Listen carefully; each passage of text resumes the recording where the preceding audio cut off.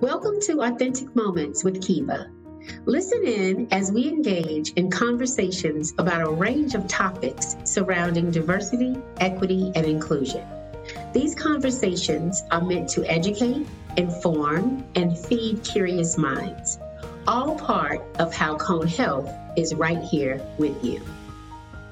Today, I am so excited to be joined by Dr. Dale Okor-Dudu. A colleague of mine introduced me to you in an email about a documentary that you were going to be launching in February.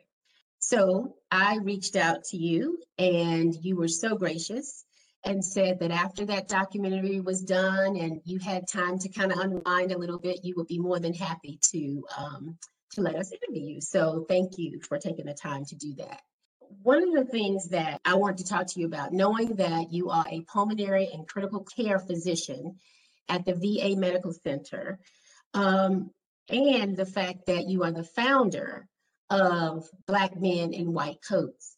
I really want to dig into that. I really want to know more about how that came to be, how you just saw an issue and said, we got to do something about this, and just, and got into action. And so I want to talk to you a little bit about that. So first though, before we get started, I kind of want to just help people get to know you a little bit better. So if you can just tell me a little bit about where you grew up, how you became interested into the medical field, number one, and anything else you just want to tell us about yourself. Yeah, definitely. First of all, Kiva, thanks for having me. It's an honor, a pleasure, and I'm happy that you like the film. So that gets me, really excited. So thank you, first of all, for having me on here. So yeah, I grew up outside of Houston, Texas, a place called League City, Texas, right, literally on the outskirts of Houston. I had a great upbringing, two-parent household, three wonderful elder siblings. So I was a baby in the family, and honestly, growing up, I have no complaints growing up. Right, everybody's got their challenges, but overall, I have no complaints growing up. As it pertains to medicine, why I chose the field of medicine, for me, while there were no physicians in my, direct immediate family here, I did have uncles and aunts and such who were physicians, but, in my direct family, no immediate physicians. As a child, my father was in healthcare in a sense. He had a PhD, so he worked at an academic center. So he was kind of always exposed. We were kind of always indirectly exposed to it through him because he does clinical stuff with his PhD. But the big thing for me that kind of really pushed me and drove me towards the field of medicine was my older brother. My older brother Daniel, he ended up going into medicine, and that's what drove me towards the career, really. Okay, so as we talk about mentoring, then he was really a mentor to you in a way, right? Oh yeah, Yeah. definitely. Yeah. And not just in medicine, but just in life, and not was is still to It's this still day. today. Yep. Exactly, Yep. exactly. That's awesome. So, all right. So when you saw the data or when you started to pay closer attention to the data, what was it that sparked you to say, I got to do something about this? I cannot sit on this. I have to take action. Yeah, honestly, a lot of it, Kiva, was me kind of reflecting back on my own life. I tell the story about when I was in college. I flew. It's funny. I had the story wrong for years. My sister corrected me. She reminded me what it really was. But I flew from St. Louis to Chicago. I was going to my cousin's wedding, and while I was on that flight, there was a woman who sat next to me on the plane. I was in college in the early 2000s or late mid 2000s, I guess. I was wearing my big baggy sweatpants, big baggy hoodie. I still wear that baggy hoodies to this day. And a woman comes on a plane and she just looks at me, and for the whole flight she's criticizing me, saying, "Why do you dress like that? Do you think you're cool? Why do you talk like that? Yo, doggy, doggy." And then I was studying my chemistry book, and she asked, and I remember it's my chemistry book because the question she asked, she said, "What are you studying? You studying to be a drug dealer?" Right? This woman that I had never met before. But because the way I looked, she had assumptions about me, and so it's those lived experiences that made me want to do Mhm. something for the perception of the Black male. Oh, wow. Wow. Well, so tell me about Black Men in White Coats. Tell me about the organization and what you all do and the mission and all of that. Yeah, at the end of the day, what we do is try to empower people. That's what we do at the end of the day. And while it's Black men and white coats, obviously we have a focus on trying to get more Black men into the field of medicine. Obviously, that's kind of the core of what we do based on the data you mentioned we started. But really, we focus on trying to help people get on pathways for professional success, period. Primarily focusing on Black men. We do it in a variety of ways. One of the bigger ways that we do it is via media vehicles, right? So I have a podcast, Black Men and White Coats. It's a documentary, which has just been absolutely huge. We thought it was going to be good, but it turned out to be really, really good, right? So that was a huge deal for us there. I write books, things of that sort. So we try to use different media platforms, different mechanisms of quote unquote entertainment to reach people and let them know about the problem, but to perhaps more importantly, to equip them to do something about that problem. Oh, yes. And so is it based in Texas? Is that where it's based? Yeah. Okay. So we're based in Texas. I'm in Dallas, but of course, we do things across the country. Who can be a mentor in the program? Anybody, yeah. And you know, so Black men and white coats is technically separate from my from diverse medicine. Diverse medicine, I have two diverse medicines in Black men and white coats, but the Okay. first thing we ever started was Diverse Medicine Incorporated. I started that in 2011, and that was started as a web-based mentor organization. That was the whole idea behind it. Now we're in this COVID era where everybody's doing Zoom and virtual and stuff like this. But Mm-hmm. 10 years ago, we were heavy on this idea, like, hey, everybody needs to be doing virtual mentoring. So we started this, 10 years ago. And it was important for us because, to your exact question, we wanted to make sure that no matter where you were in the country, you could find a mentor. So Mm-hmm. that's kind of been our stance from the get-go. So the documentary, I do want to talk about that because I'm telling you, I cried, I Mhm. was inspired, I was just intrigued by it. So I really want to thank you again for doing that. So one of the things that kept coming up in that documentary was you cannot be what you cannot see. How do you overcome that, right? Because it'll take time for more of us to get into the medical field and to help to increase that 2%. But in the meantime, what advice would you give to someone that really is a barrier? They just cannot be what they cannot see. Yeah, it's fascinating. I struggle with that statement actually. My 9-year-old boy's like, Daddy, do you really believe that? I'm like, nah, technically I don't, right? Because technically, if you're being literal, you can't be what you can't see. But what I try to tell people is, even though you don't see it with your eyes here in the physical, you can still see it here, right? So you can still visualize it, you can still see it in your mind. Um, and that's something that, right now after this film, because it's just a question, I've done so many of these kind of talks, and that question always comes up, right? And Yeah, I don't want to lead kids down this pathway saying, oh, I never saw anything like it, so I can't do so I it. can't do it. Because, yeah, to your exact point, there's not enough of us out there. So then we're going to be stuck in this thing like, oh, I can't see it, can't see it, can't see it. I want kids to realize, like, hey, get creative, right? Mm-hmm. Like, not just kids, but parents. Hey, get creative for your kids. Teachers, get creative for the kids, because there's not enough out there. So all of them are going to see a Dr. Dale or a Dr. Daniel or whoever, right? They're not going to see it because Mm-hmm. there's not enough out there. So you've got to get creative and think about it. And on our end, we take up the responsibility of trying to help them see it. So, we work on getting mentors, we work on getting people in the communities, getting that exposure, the videos, things of that sort. So we do our best to try to make sure they see it. But for those ones that can't see it, we need parents, family members, teachers, community members, pastors, barbers, everybody. We need them to help these kids visualize something great. Right. Yeah. It's going to take everybody. Everybody's going to have to be on board to help us with this. I say it's a crisis, but Oh yeah. Oh yeah. yeah. So another thing that I wanted to talk to you about, or just get your advice on. So we are starting a mentoring program at Cone Health, and it's a mentoring program for men of color. And we're not just focusing on, these are employees that already work for Cone Health. And so we know that mentoring is extremely important, and it's our job as an employer to develop our workforce.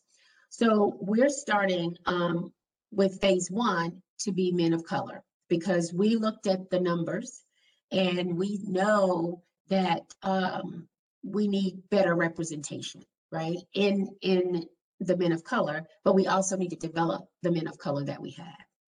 And so representation is huge, and you're on that plight as well with trying to bring more people into the schools.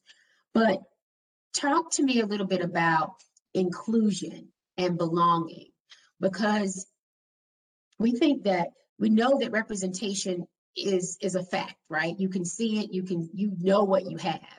But then the inclusion and the belonging part becomes more work, and it's critical and crucial to the success of the people of color.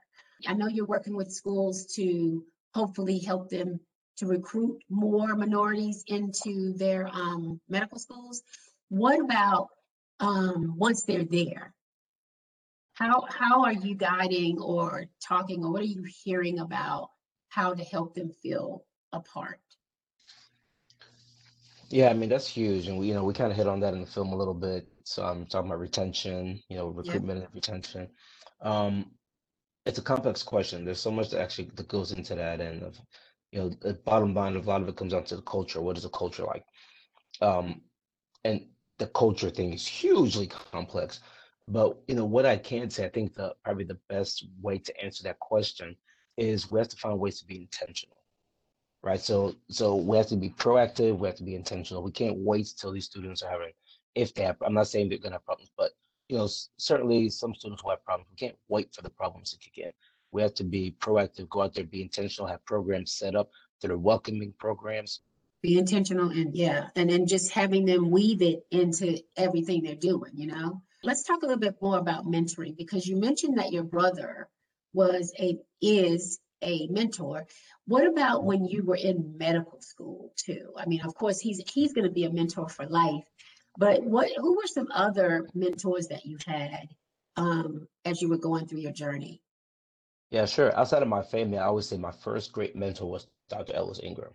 Dr. Ellis Ingram is a pathologist at the University of Missouri School of Medicine, which is where I was at Mizzou, is what we call it, Mizzou for undergrad and med school. And Dr. Ellis Ingram, Black man, pathologist, really looked out for us. And it's not something like he was a mentor. No, like he was there for us. He would look out for us. So it was him.